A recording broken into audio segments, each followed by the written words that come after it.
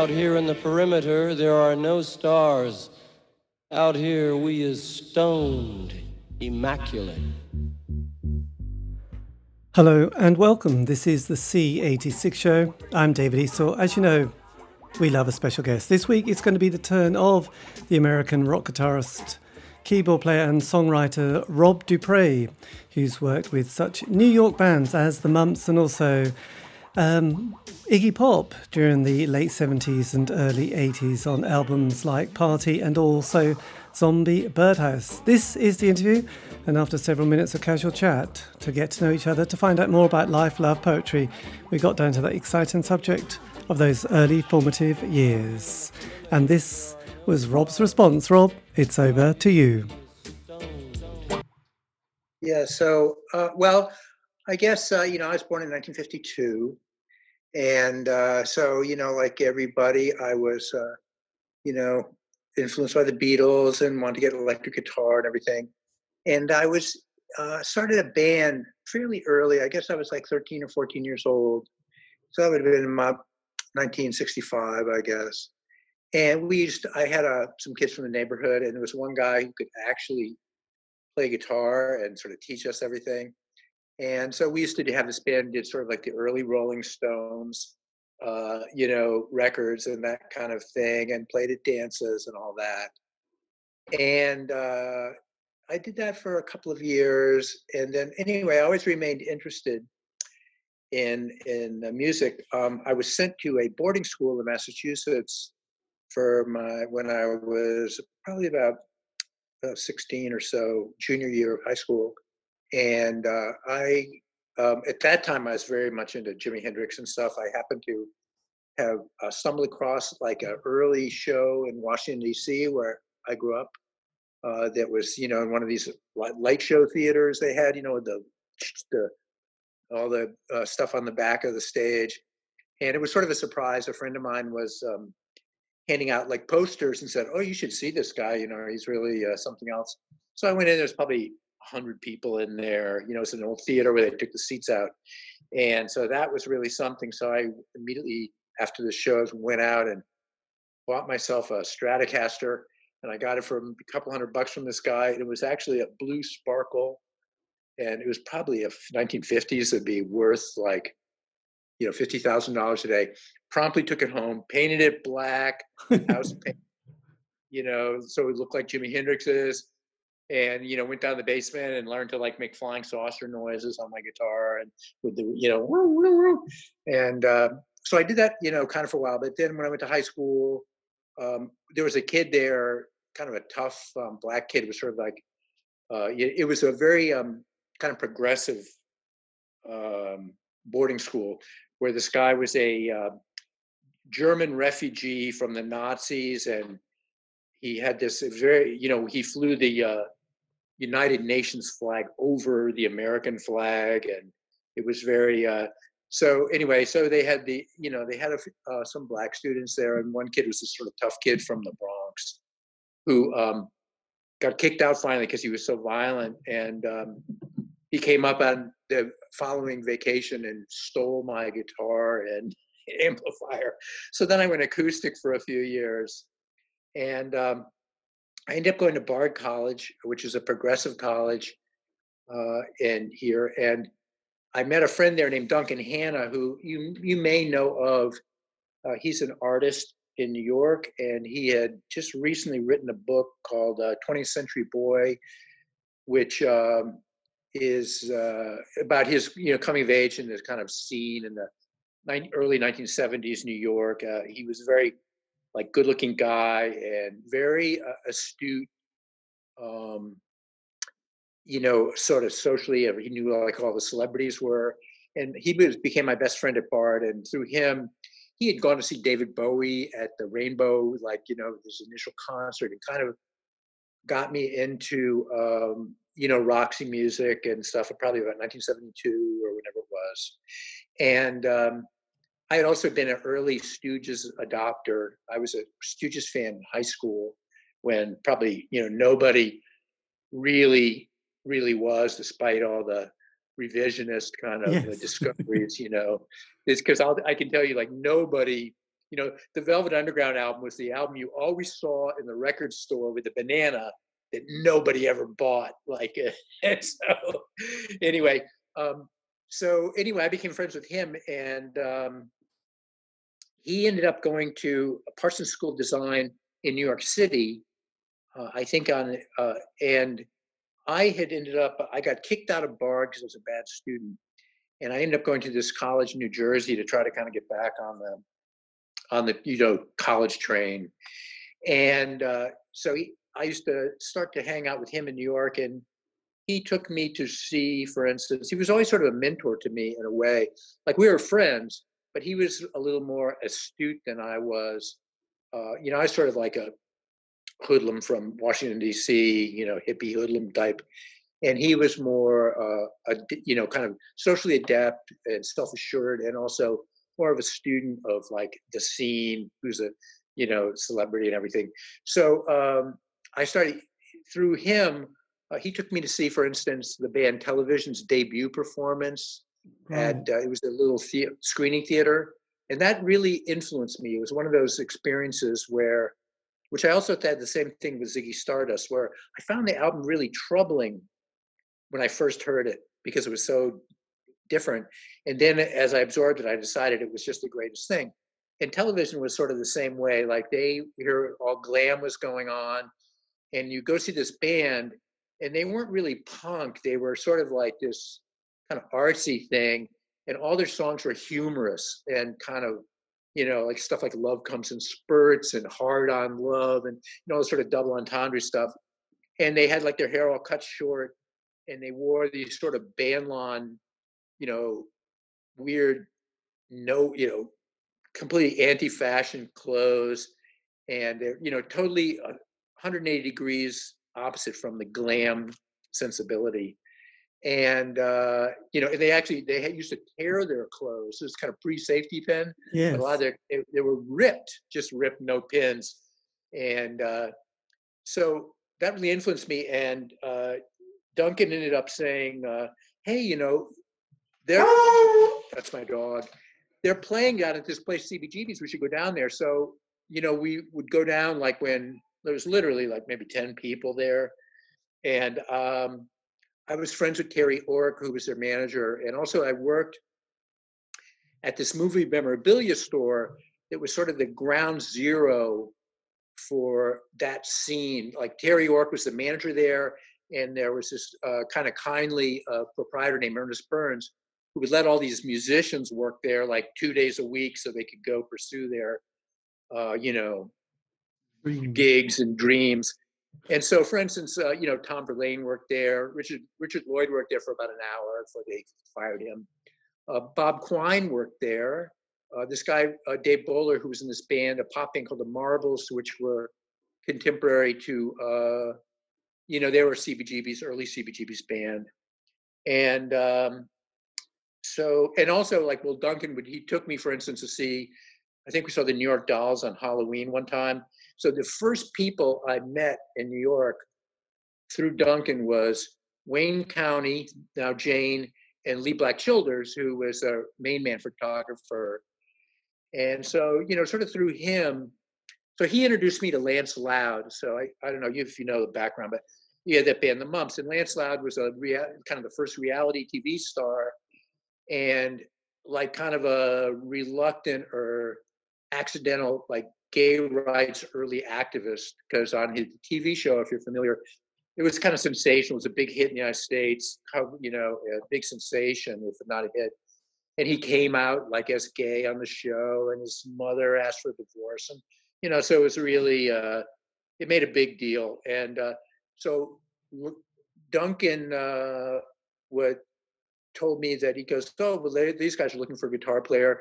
Their band had come out to New York and played the Dick Cavett show and thought they were going to make it.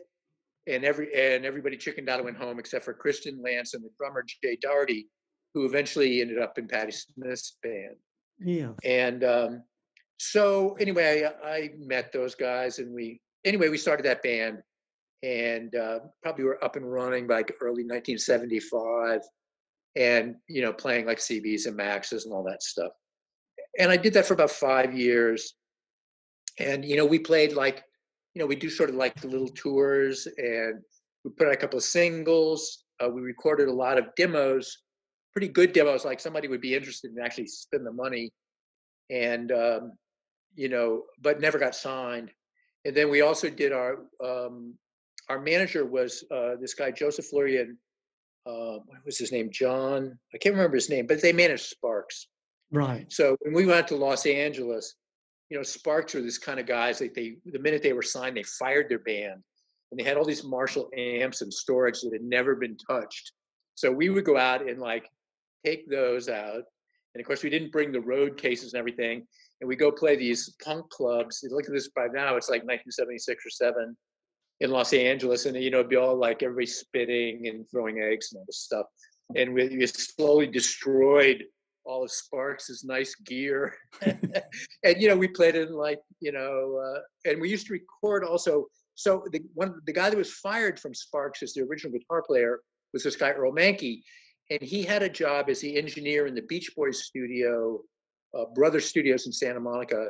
So we were able to go kind of on, I don't know if we even paid, go at night, and we recorded like several songs there. So our 2 EPs, we did a single and an EP, and they were recorded there. And anyway, so the band around 1979, we kind of broke up. Everybody was sort of fighting, and the fun had kind of gone, and we were sort of frustrated by lack of success. And we were sort of a weird band because the singer in the band wrote these kind of like almost like show tunes. So the band was sort of campy with a rock edge, and definitely not like your fodder for the punk scene. Yeah. So we did okay in LA because we were one of the first New York bands out there, but it was just sort of an uphill battle. Yes. And we weren't. So just briefly, with your guitar playing, I mean, were you one of those people who had become obsessed with playing the guitar and sort of just spent all your time sort of learning the licks and sort of being? No, I really was more into style and being cool, but I had been playing for a long time. Relatively, sounds by the time I was 11 months, I'd been playing for like 9 years, but that was a big deal to like by New York band standards.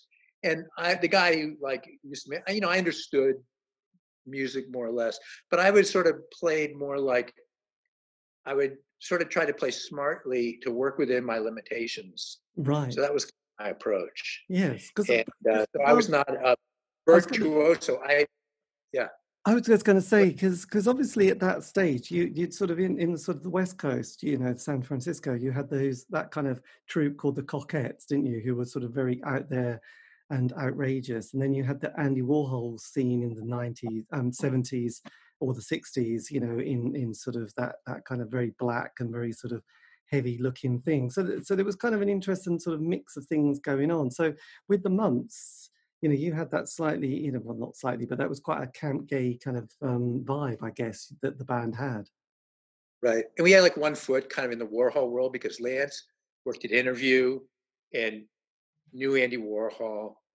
And, and then plus we're in the CB scene. And so anyway, that was that. And and then like as far as getting involved with Iggy, so in the early days of CBGBs, my friends were basically the guys in Blondie and the guys in this band, the Marbles. And basically the deal was you would go down there, Roberta Bailey did the door, you'd go in, everyone hang in the back and not watch the band and, kind of just hang out. And so I was pretty good friends with them. And so when the Mumps broke up, Jimmy Destry sort of took me under his wing, the keyboard player from Blondie, and basically encouraged me. He said, Iggy's going to fire his band, and Ivan Kral was the band leader then, and he was going to stay, and everybody else was going to go. And so he encouraged me to audition. And so at that time, I was sort of hanging out at clubs, and I did run into Iggy a few times and speak to him, and state my intention, say I wanted to audition for his band. And then I just basically learned all the records. And, like I said, I'm talking about being a virtuoso or whatever.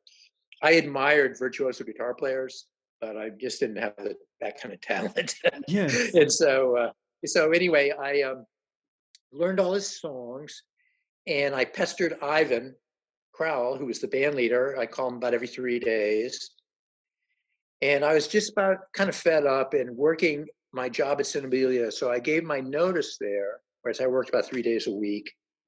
And the last day of work, I got a call at like 4 a.m. or something from Ivan saying, be up at this audition at 2:30. And that was it. It was basically Patti Smith's rehearsal off on West 28th Street. And so I went up there. And of course, in those days, it was 1979. Everybody's doing a lot of cocaine. I think I actually decided to sniff some cocaine just to be like cool for the audition. And that's like where I was at the time. And so, I went in and we played like 3 songs. I think this guy named Jimmy McAllister, who used to be kind of a session guy around, was supposed to audition but didn't show up. And so it was like Klaus Kruger, Ivan, Iggy, me. We did a few songs, and then they went and huddled in the back room, Ivan and Jim. And they came out and said, "Okay, you got the gig." And they're like, "Wow!" I couldn't believe it. I mean, I was like a fan, very excited. I took the subway downtown with Iggy Pop, so I'm like, and so I hung out, and I went back and we auditioned Billy Rath, who played with Johnny Thunder's Heartbreakers, to play bass. And then I guess in early January or so, and we flew over to Rockfield in Wales to rehearse for a couple of weeks. Yes. And then I got started with Iggy.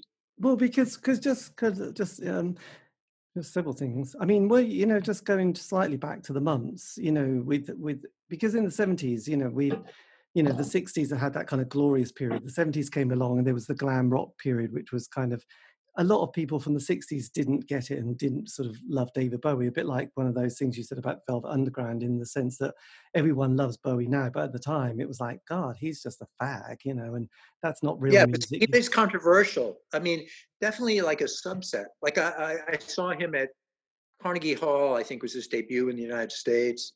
I went to that show. It's probably like 1,500 people there, like in New York City.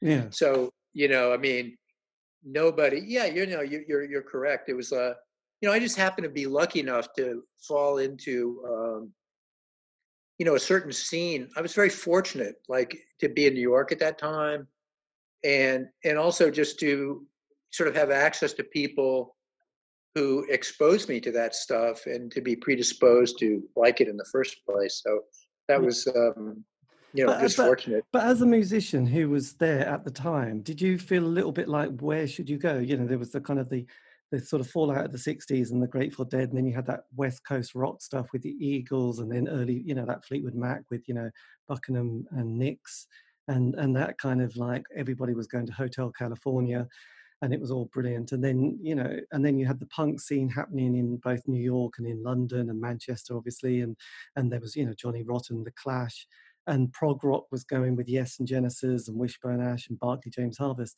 And then heavy metal was also happening. And you as a musician, not having been able to look back and think, oh, that all looks very easy. But at the time, it must have looked quite, where do you go to make something happen? I just wondered how you were maneuvering that period.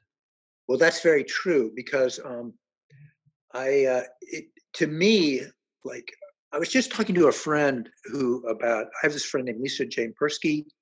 She was the girlfriend of Gary Valentine, who was the original bass player of and we remain of Blondie, and we remain very good friends. In fact, we just reconnected after several years a couple of days ago, and the subject came up about all these kind of rock memoirs that people write, and I was saying how, like, none of them they're all kind of revisionist, and they're looking backwards through the prism of success, when at the time, at the place, like, the quest seemed absolutely hopeless. Like, the idea that what was going on with the bands at CBGB's, because, like, they weren't good musicians.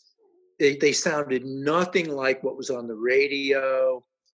Nobody really attended this place. I mean, until it sort of caught on, like, even when it did catch on, it was just like, they could like at its tops, like they could have like the Talking Heads and John Cale or something, and maybe fill that bar for 5 days and with a lot of redundancy. But even so anyway, I was saying to her like that, nobody like kind of could capture the insecurity and futility of, it just seemed to me impossible that any of these bands would ever get signed. And to my sort of personal chagrin, like I didn't really understand that Debbie Harry was this fabulous star. Like I took her for granted, and so yeah, so what you're saying is actually right. So that like the actual experience of being there was so kind of downtrodden and like not in a bad way. It was, I don't know if you call it labor of love. It was the best anyone could do. And they're all kind of doing this thing and they're doing it to the best of their ability. But like sort of general quality of musicianship and stuff that, you don't have to be a good musician to play that music. And so, it was just, it was very strange. And, on the radio was atrocious. Like, I think about as good as it got was something like Saturday Night's All Right for Fighting by Elton John on American radio. Yeah. That was a relatively cool song. Mm. And then later, it's kind of funny, like now I actually really appreciate the Eagles and realize how good they are. And, a lot of these things. But at the time I was like really like in my little channel. So, I liked like all this sort of, Bowie, Lou Reed. Eventually, like when the punk stuff came, there was all these, everybody had their little 1,000 copy single that would be instantly distributed to all the little Rhino records across the world. And so I was like really focused on that and didn't appreciate, the larger thing. Like now I'm like a real polyglot. I like everything. And well, it was I don't really kind of interesting because now, I mean, I'm not sure how popular it is, but I'm sort of a bit obsessed with it. We sort of got to learn about CBGBs and then Max's Kansas City. So there's this kind of idea that you had, the Andy Warhol crowd in one, you had, like the Ramones in the other with all that kind of scene, and Debbie Harry before she became too popular and they hated her, obviously, because we always hate people who have success. And bizarrely, I did an interview with Richard Lloyd a few days ago, and he said that at first they didn't want, punk bands. It was a country venue, and it was only like, oh, you could play on a Sunday, but, you're going to have to bring some fans in. So they had to just get some winos from the street to sort of try and fill it out a bit. But now you think, oh right. Yeah. So it wasn't at all, it's like it's been glossed over, hasn't it? Now we buy the T-shirt. Yeah, well, now we're back there again. Like I've been playing in bands like all along, and I guess in the '90s in New York, I played in this band called the Sun Demons. It kind of sounded like the New York Dolls meet the Rolling Stones a little bit, or Johnny Thunder. Had a little Johnny Thunder's kind of the singer was very enamored of, and so what a typical gig would be at some club was no pay, 6 bands, and the audience completely made up of friends of the bands, and of course your friends had already seen you play like enough times that they were like, yeah, so it was like, basically it was like a net loss to go play a gig, and then you would do that so it kind of came full circle. Yes, but it's interesting because then you obviously survived the 70s, then your Iggy Pop period in the 80s, and this is with you did 2 albums, didn't you? You did Party and yeah, Birdhouse. So was it Iggy quite on it at that stage, because obviously there's phases of, like any musician who's been on the scene, in the game for decades. I just wondered how you sort of experienced that kind of couple of years. Which, how do you mean? Well, with Iggy, some of his albums that he did, and sort of, I know some of them and some periods, but I wondered how you found that kind of working with him at that time, because obviously, because my experience with him had his moment with the Bowie thing, with Lust for Life, and yes, and then sort of the 80s, and with a lot of music. See, one thing I've noticed with a lot of musicians is that when they've had their moment in one decade, if they still stick with it, they're not so hitting it in the second. So with someone like David Bowie, you know, obviously the 60s work was pretty awful.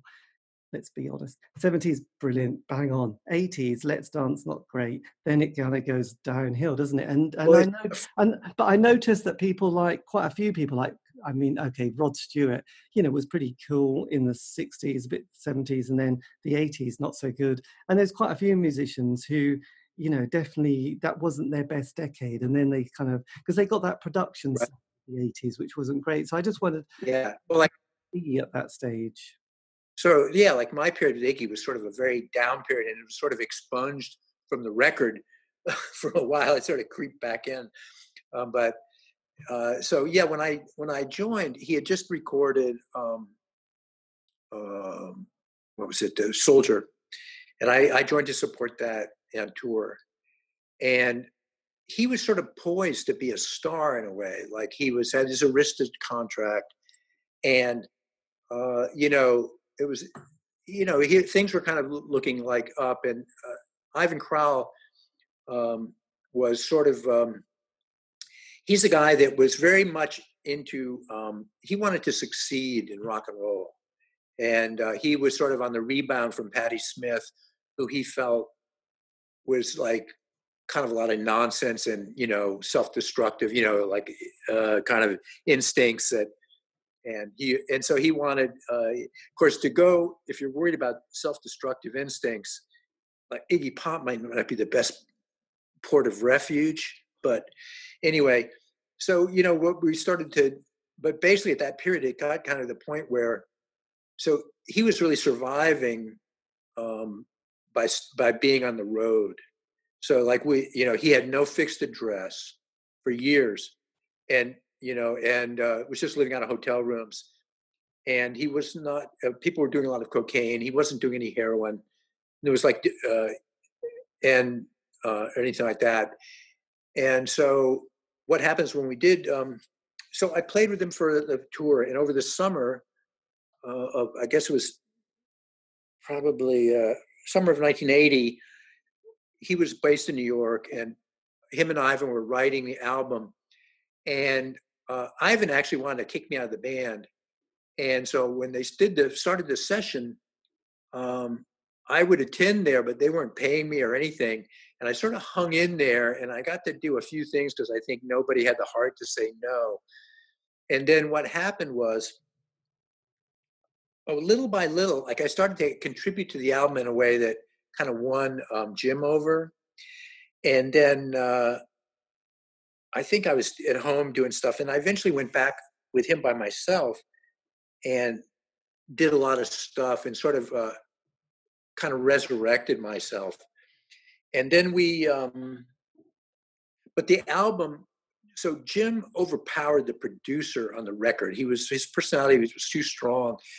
And so we had this guy, I think it's Tom Pronunzio, and he really didn't have the force of personality or a vision for what to do with the record. So it was just kind of whatever happened. Yeah. And I think that you know, I wasn't really privy to, you know, I was just a hired person. But I think what happened was the people at Arista were not happy, and they sent the band back into the studio with Tommy Boyce from the, you know, songwriter from the Monkees and Boyce and Hart, to do these atrocious cover songs like Time Won't Let Me and Sea of Love and that stuff. And so at that point, you know, things were kind of starting to, you know, the record company lost interest, I think, and there was no more deal. And it was just like life in the road. So Iggy and Ivan's relationship sort of came to a impasse because their endeavor together, as far as like that record, which was really their collaboration, sort of, you know, the record was not really successful and things came in. So Ivan ended up going with, to go collaborate with this guy, John Waite, who was, you know, I don't know, 80s, kind of early 80s pop star type guy. And so it became apparent that, like I was like kind of the heir apparent for Ivan's role in the job. Yeah.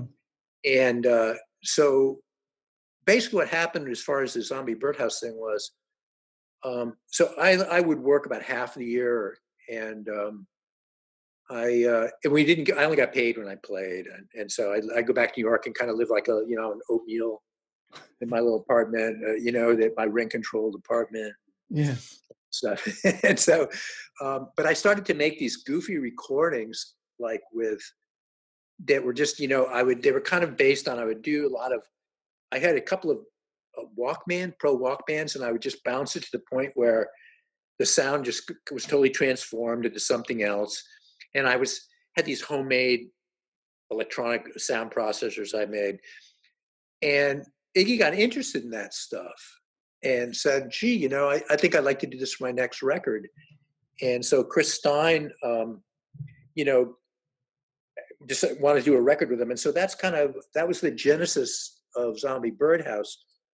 And so we got a 4-track recorder, and we basically went into my apartment and did just enough of the songs. Like, I wrote the music, and I was sort of surprised because, so Zombie Birdhouse was pretty much like a failure as far as, it's a very controversial record. You either love it or hate it. And and it went out of print. And so I was very surprised to hear from Iggy's manager, Henry McGrogan, I guess it was last spring, saying that they're going to re-release the record, and kind of originally it was planned to do kind of a very special release. And so I have all the demo tapes from that and things still. And so I started to go back and listen, and I was so impressed by how with Iggy, like, in other words, I actually have much more admiration for him today. I started off, I was a fan when I worked with him, and I thought he was really cool, but I didn't really understand really how great he is until now I look back at him and his career and what he sort of did. And, he's really one of the smartest guys I think I've ever met. And so anyway, I would make this weird little musical, just enough to be like sort of a composition that made some sort of sense. And then he would go out to his apartment in Brooklyn and manage to come back with some lyrics that more or less, kind of caught the vibe of the song or the music. And also the fact that he actually bothered to do it sort of impresses me. And and his ability to produce like on demand like that, Yes. and anyway, so when I was listening to these old demos, I was really struck by that. And I was looking at some of his contemporaneous notes that we had like on notebooks and stuff, and kind of understanding them better today. And anyway, but so we did that record and went on the road. Can I just ask it was you, because you mentioned you'd recorded was it Rockfield in England, Wales? Yeah, we didn't record there, just practiced live. Yes. So there's a farmhouse there, and we were there for 2 weeks. We practiced like 10 hours a day. Yeah. And because can I just mention that there was on BBC 4 3 weeks ago, there was a documentary all about that kind of setup, actually, about the two brothers who ran this farm and the fact that they used to have cows and just animals, and then they sort of started developing it into a fantastic kind of recording studio. So it was quite interesting. I hadn't sort of realized. Yeah, and the other thing about it that was so neat was that, like, I had come from very reduced like rock and roll circumstances when I joined his band, and I never had a roadie or any of this kind of shit. And so it was so exciting for me. I'm an Anglophile because of the music and stuff, to actually fly over there and then, kind of hang out in this house. The maid would come and bring like the milk, in the bottles with the cream on top. Some gentleman would come and they had a coal-fired central heater in there. He'd come and put the coal in every morning. And so, we would go, like Billy Rass and the Heartbreakers would do the cooking, and he would be there like with a cigarette hanging out of his mouth with the ash, about to fall in the food, and with his tattoos and strappy undershirt, like it was like the army. And, we'd go, and after the end of the day, we'd watch like Top of the Pops or something on TV, all just kind of sit around. And it was like so exciting and so much fun for me. And it was this one thing that was kind of funny. So, I was kind of insecure about all this stuff, and I was kind of a little bit out of my league, to tell you the truth. And So when we got to London, like Dennis Sheehan was our road manager then, who I think he went on to do Led Zeppelin, and he passed away lately, but he was made himself a very important road manager. And so when we went to Sheffield to do the get together with the Intec people for the sound, he's like, okay, well, we're going to go and, we're going to see. And if people are not together, you're going home. And, I actually believed him. Like, I thought, oh shit, we're going to, and so anyway, I went there and I remember like Jim took me out to this Greek restaurant by myself with him. And we're sitting at the table. It's one of these places where like the drunken guys are like dancing, like with a napkin or whatever they do. You know what I mean? Yes. The two men. And he's got this cocaine on the table under a plate.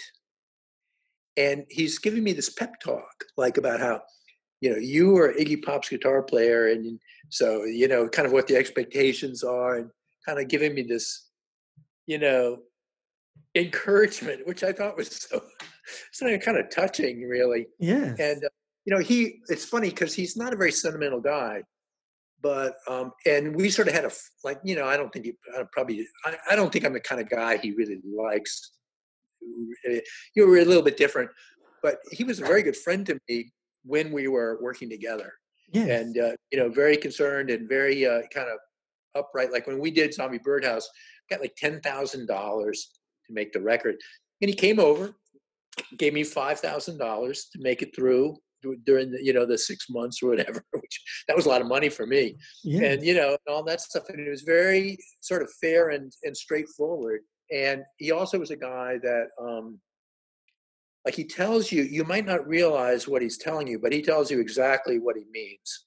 And so, like for instance, one thing he said once was, he goes, about the musicians that work with him, he goes, how soon they forget, and they all forget. And that's actually true, because for me, I started to take my position for granted. And, so when we did Zombie Birdhouse, he sort of put it on as like we were sort of in a partnership, which, we really weren't. And so my expectations got kind of out of line, and it sort of soured our relationship. But, he was ready to get off the road anyway. Like our last tour was kind of grim. We were in Australia, and he was always, we would stay with the band. We always flew in the United States, stayed in the same hotel, none of that stuff. And we got to Australia. We were staying in the winter at Bondi Beach, which was desolate, cold, and, nothing to eat but this kind of crappy beach food and this like kind of boardwalk kind of setup, greasy, this, that, and the other thing. And he was in King's Cross. And the last show I played, I said, well, I kind of knew we were playing. We had a sold out 3-night gig at this, the Cool Club in Sydney. And I thought, well, this is probably it. I might as well enjoy myself. And, so I'm down there and we're waiting for him. The show's supposed to start in a half an hour. And the guy from the club comes in and starts taking all the stuff from the rider, the drinks and the cold cuts and all this stuff. So it turned out like, that Jim had called up and just said, you know what, I ain't playing this gig. Screw it. So that was the end. So we never played the show. Oh, no. He canceled the club with everybody in there. And, because the revenue from David Bowie from Let's Dance for China Girl finally gave him the means to get off the road and recuperate and all that stuff. So, right, so it was that. Because on those two albums you did, there was kind of Pumping for Jill, wasn't there, which was quite a fave, and also Bang Bang, which went on to be covered by Bowie as well, wasn't there? Yeah, that's right. So that was probably good for Ivan. So, and Ivan wrote Bang Bang it was the second half of Party, kind of wrote it in about 5 minutes back at when Tommy Boyce kind of came in the second phase of recording that. And yes. So and Bowie, it's, you can't even, like, Jim owes everything to David Bowie. And I was very excited. I was such a fan, and so Bowie would show up every now and then, and which was cool. I mean, I was I have to always kind of harken back that for me it was very, very exciting. I always like to sort of share that because I was really just a fan. Yes. And so I was really it was really great to have the opportunity to just sort of partake in all this stuff, So, But then sort of what happens, because obviously, because a lot of people that I've interviewed, especially bands, they have a 5-year narrative, they get together. And in, like especially the 80s, we had a DJ called John Peel. They would give it a play. That would give the band that, oh, this is brilliant. And a bit like you were saying about playing in front of just your friends and family and anybody else you can emotionally blackmail to see you. Sort of a John Peel play would sort of give people the opportunity to then get sort of like gigs all over the country. There's because in the UK, A, we're very small, and B, every town would have an indie alternative night, during the 80s and 90s especially, and that would always be a Monday, Tuesday or Wednesday, where the art centre or whatever place it was would like, you can just have that because you're not going to have Friday and Saturday night because we can do something else, but you can have Monday or Tuesday for your alternative night. And so that would give people that chance to sort of, feel like things would progress. And so the first album, more dates, and then the second album, a bit tricky. And then, after 5 years, there's a sort of a lack of money and progress, and no one really cares about the third album. So you sort of also had quite a period in being in the months, and then with Iggy Pop, and obviously that gave you another sort of line, another scene. So then what happens to you when that finishes? Oh, well, so then I went through this really horrible stage so I went back to New York, and pretty soon I had this horrible day job. Like I had thought, oh, finally, I had aspired to be like a rock and roll star or whatever, rock and roll musician. And I thought, with the Iggy thing, I thought finally I'm kind of on the way and all this stuff. And so, lo and behold, I'm like working in this awful sort of day job and down in Soho in New York. And so this guy came by one day and recognized me. And it was this guy, his name is Mark Oliver, and he was a singer. And so we started to collaborate. I had a home studio, and we used to sort of collaborate. So I spent, like every idiot in the 1980s, we were kind of doing this 2-people drum machine kind of stuff. And so that was really good because I basically recorded at home every day for like 15 years. So I got to be sort of good at that. But then later on, like I guess around 1990, I started to get back into live bands and kind of lost interest in the studio. It was really more just a scratch pad to, And so, I had a couple of bands with this girl named Marge Sudi, and that, we would play around. And so I got more into that. And then let's see what I do after that. Then I had this band, the Sun Demons. And then even so, when I moved to Baltimore here in 2002, kind of out of it. And I ended up hooking up with some friends that I used to play with when I was like 13 years old. Mm-hmm. And we used to joke. And so we started off, we'd say, yeah, we used to play when we were 13. And the set list is pretty much unchanged. So a lot of stuff were cover songs, 60s stuff, sort of blues. And basically it's kind of like just play for like, we go to like, play mostly at parties for like rednecks and drum country. Excellent. And play very, and I also very much kind of like when I grew up, I always tell my wife, who's 14 years younger than me, well, you came of age after the Enlightenment, and I came of age before the Enlightenment. So, I grew up in southern Washington, D.C., was actively segregated until I was 14 years old. Everybody fought. You had to it was like kind of rough, and none of this peace and love stuff. And, or I say, self-esteem wasn't invented until I was like 28 years old. It's like, and so anyway, I just, so I'm at home with that kind of thing and sort of have an appreciation. And I like, sort of my favorite kind of music really is like electric blues. I think that, I don't like blues music or blues revival bands. Can't stand it. I don't want to hear another like white girl with a down and dirty kind of Bonnie Raitt thing. Yes, it doesn't do it for me. But as far as guitar playing, like that's the kind of style I like I used to like Jimmy Vaughn from the Fabulous Thunderbirds, and Jimi Hendrix, who was like full blues. I start taking guitar lessons after playing for 55 years, about 5 years ago. And if you take guitar seriously, I'm not a jazz fan, but you end up playing kind of in a jazzy style or whatever. And so like Kenny Burrell, for instance, he's like maybe my favorite jazz guitar player. Right. And, he's like completely blues guy. And so, I kind of, as far as the kind of redneck band that I play in now, that's, that I'm at home with that. I like to play for, there's people, they're like old people, like they want to hear the rock and roll music and dance and stuff. Yeah. And I think there's a sort of purity to that. Like it's very unpretentious, and it's about like people dancing and getting drunk and, so I'm at home doing that. So I'm not very effete on my, and my style, like as far as that goes. And Yes. I always think music's about movement and, making people want to dance. And I don't mean like disco or, this kind of thing, but it's got to be, it's got to swing sort of, I think. So anyway, so that's what I've done after that. So it was, I made a lot of really horrible music and forgot how to play in the 1980s because I didn't play live. Yes. And then sort of kind of recouped that.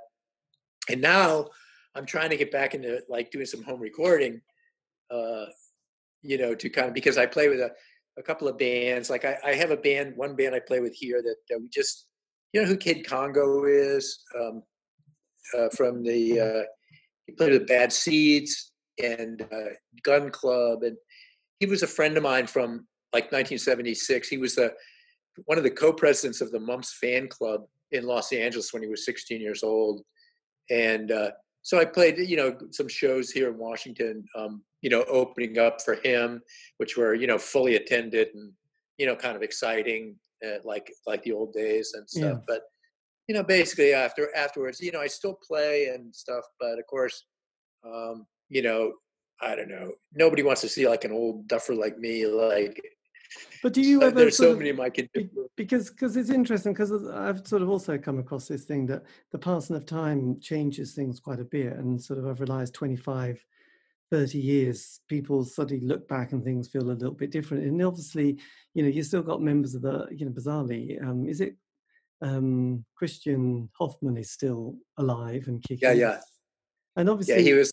Do you ever sort of, occasionally hook up and say, to do any, not just, like reminisce, but, the business of the band and sort of putting material out or anything like that? Well, you're frozen. No, don't do that. You're slightly frozen. Not good. Oh, you're back. But it's a close-up. Yes. No, I missed your last question because your audio is kind of faint. Oh, yes. So I was just saying that, yeah. So I just wondered, because obviously, you've had this stuff with Iggy and the Zombie Birdhouse. Do you ever sort of hook up with any of the other bands, like Christian Hoffman, just to sort of do any? Well, I would. I think that, like, I have like a little bit of a different vision. Like, it's funny. I think with the Mumps, like I was sort of odd man out a little bit socially, and sort of had a different vision, a little more rock and roll, I think, than the band as a whole. And that worked in the band because it kind of added a certain element, kept it from being, too precious and stuff. But anyway, I'm just not personally, like a lot of my contemporaries are very obsessed with like what happened in New York in 1977. And I'm just really am not that interested in that. Yeah, I think it's great. I love the experience. I value it and all that. But like for Christian, I mean, I would love to work with him, except we live on opposite coasts. And then I had a family, so I was sort of like tethered and not really free to just drift and stuff. But I would definitely, if I was like, now that my children are older and independent, I would definitely be I would definitely be into sort of collaborating with people. I mean, I'll play with anybody as far as that goes, and you never know. I'm not very discriminating about that. I mean, certain things I won't do. I mean, I'd have to, if I got involved with something I thought was ridiculous, I wouldn't do it. But Yeah. but with Christian, I think his sort of obsession with the Mumps, like, I don't really care about the Mumps anymore. I think that like he wants to release a new record that's like live stuff, and I have like zero interest in that. I kind of feel like that he should quit while he's ahead. There's an EP out with 24 songs on it that kind of represent our best work when we are, so I just don't, it's not that important to me. I mean, I'm glad I did this stuff, but I'm not all about like, Iggy Pop and the Mumps and all that stuff. A lot of my like contemporary friends, like on social media and stuff, are really, all about Johnny Thunders and whatever was happening in New York and Max's and CBGBs and stuff. And, I personally, I have great admiration for Johnny Thunders, but I also think he's like a very, depressing figure. Yes, well, it's a bit like I suppose it's a bit like Sid Vicious. I mean, it's I think I saw more bad shows than good shows with him. Yes, and how did you? Because I know that it was kind of characters like Klaus Nomi about. Did you did those? I didn't know. I was not friends. So when that started to happen, what happened to me as far as in New York City is when I started to play with Iggy Pop, I wasn't really in the city much anymore because I was always on the road. So like the stuff that happened with my friends, like the Swingin' Madisons after the Mumps and Klaus Nomi for Christian, and that kind of scene, I would no longer really participated in the local music scene. Like I would go to nightclubs, but I was not active in the New York scene like anymore. And so I kind of didn't participate in that. Sure. Well, and just lastly, I mean, if you could have said something to your 18-year-old self who was starting out in that interesting world that is music and being in bands, I mean, what would you have wanted to have just said? Oh, by the way, I've got some top tips for you. Oh, I just think I wish that I have thought of this many times. I wish that I was more open to people and experience. So, at the time I had like a chip on my shoulder. I was very competitive. I was very insecure, and everybody was out there just for the asking. And so I had like these wonderful opportunities like that came my way. I was asked to join the band Television. I was asked to join Blondie. Things like that, which that's not really important, but it's just an example of like, everything was like wide open as far as that goes. And the thing that it took me a while to realize is that everybody there shared the same dream. And so we were too wrapped up in ourselves and competing and all that to realize that and to be more open to the experience. And, I don't know, are you familiar with who Duncan Hanna is? No. Well, you should look him up. He's an artist and, kind of a guy in the scene. And so his book that he wrote is called 20th Century Boy, kind of interesting. You should check that out. And I saw his, he did an opening at the Strand bookstore, or a reading or whatever you want to call it, an interview with James Walcott at the Strand. And one of the things he said that really struck me was he was talking about how in the early days, like when we were first in New York, really kind of before the music scene that we all kind of, the 70s, kind of punk related scene, we would have to kind of ride people's coattails. So, the back room of Max's, which was pre-rock and roll, kind of more of the Warhol thing, was still ongoing.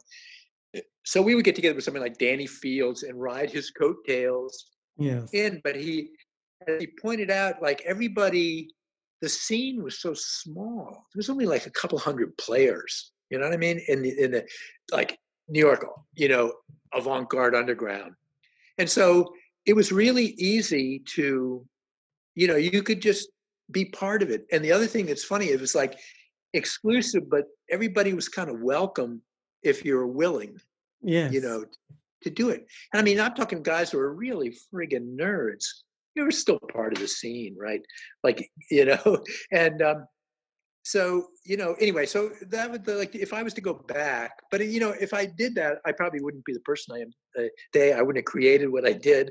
But or even like Chris Stein and I never really hit it off back in the day. And even when we made the record together in 1982, we hadn't kind of, we were like two cats. And so we got together probably like 10, 12 years ago on social media and started to exchange. And, that was exactly the thing. I said, Chris, I wish that I wish we had been friends then because, it's just everything would have been open, and there was no reason why we shouldn't be. Yes. And so I wasn't a very nice guy. I was kind of a brat, kind of a mean kid. And so, I just wish that I've been like a little more open and sort of a nicer person. I was defensive and insecure. So Yes. if there was one thing that I would go back on, I wish that I had entered it with an open mind. But on the other hand, things, who knows where it would have gone. And I feel very fortunate to have landed in that situation at that time. Yes. That was just lucky. But did you, just on that last bit, because I found that quite interesting, did you feel that everybody else also had that little edge and that kind of, if they could just say Probably in something? a way. I mean, usually it takes two. It's like if you go home for your job and think, those guys, I've had it with them. They probably have had it with you too. And so, it's like it's usually mutual. So yeah, some people are less so than others. I mean, that was just my nature, and so I don't know. I think that generally people were. The thing is that this whole idea of this thing succeeding is totally revisionist.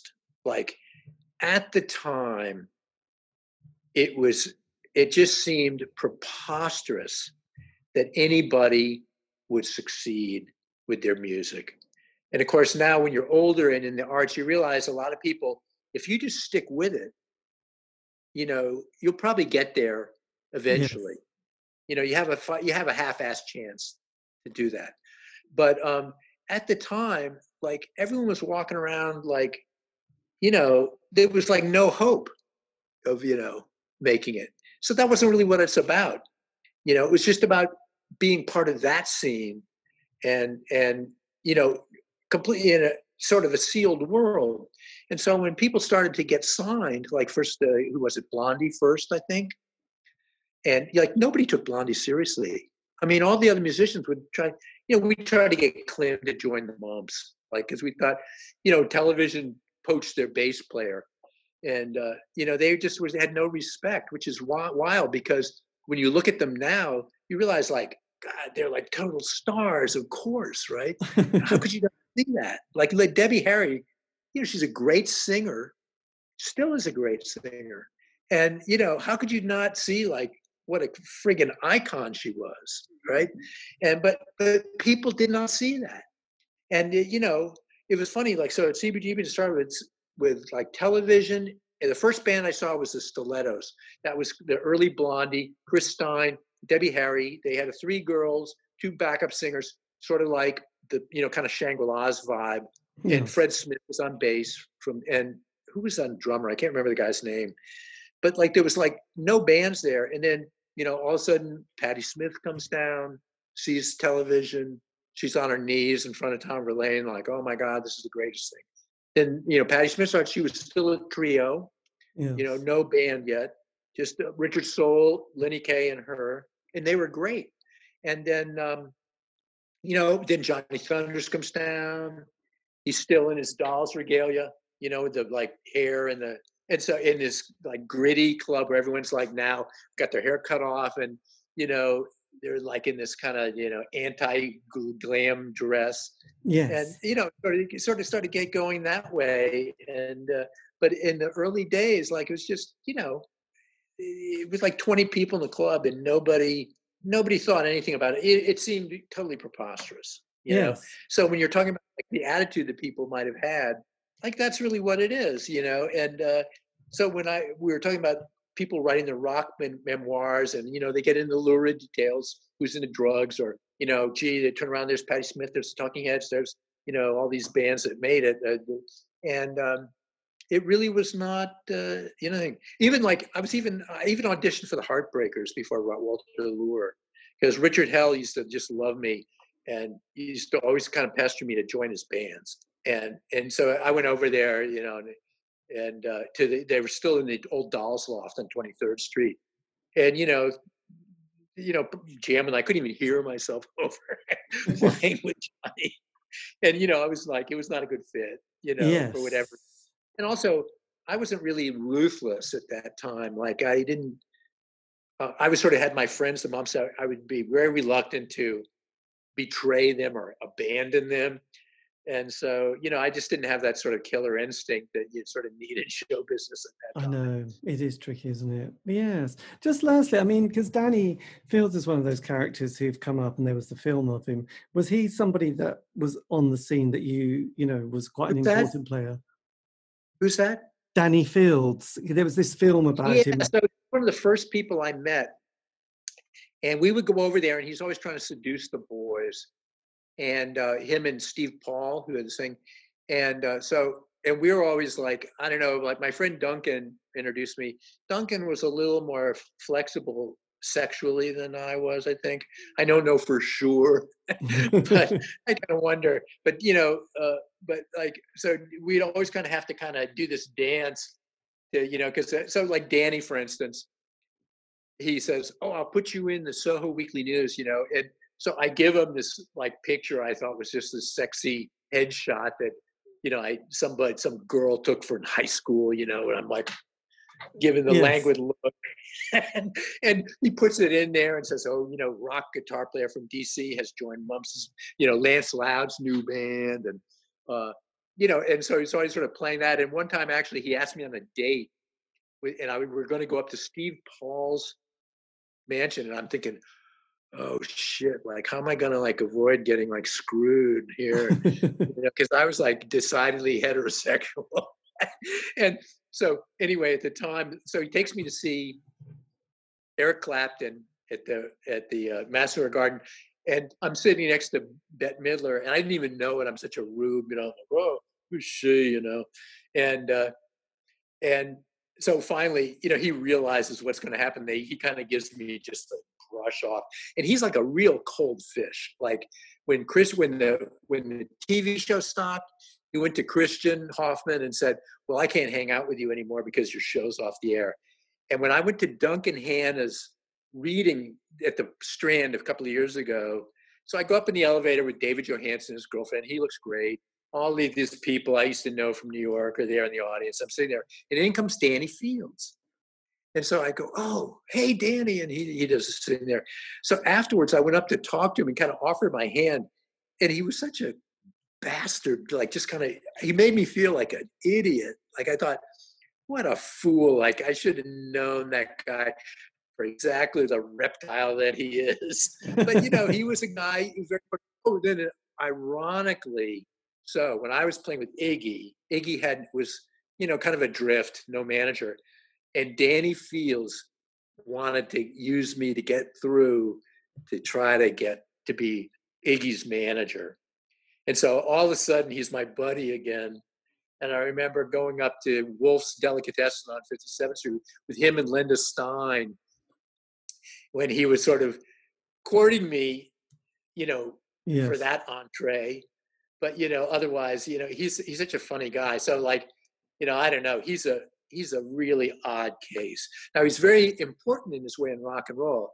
And I'm just not quite, he's a real ice cold New York hipster. And I'm just not that kind of guy. So I'm like much too much of a hick to deal with somebody like Danny. So, Yes. Well, look, indeed, that is the end of the interview. Nicely edited. Anyway, that was me in conversation with Rob Dupre, guitarist and keyboard player with such people as the Mumps, with Lance Loud and also Christian Hoffman, and also obviously with Iggy Pop. You probably know that because you just heard the interview. Anyway, this has been David Eastaugh, the C86 Show. If you want to contact me, you can on Facebook, Twitter, Instagram, just do C86 Show. And also, I've been archiving these for the last 3 years. There's lots of them. Interviews with so many people. Anyway, check it out. It's they're available, or yes, available's good. Go with that one. That's Spotify, iTunes, Podbean. Just do C86 Show. Anyway, that, dear listener, is it. Thank you if you're still there. Brilliant. Well done. You need a medal. You deserve one. Have a great week. Stay safe and tune in. There'll be more interviews coming up very soon.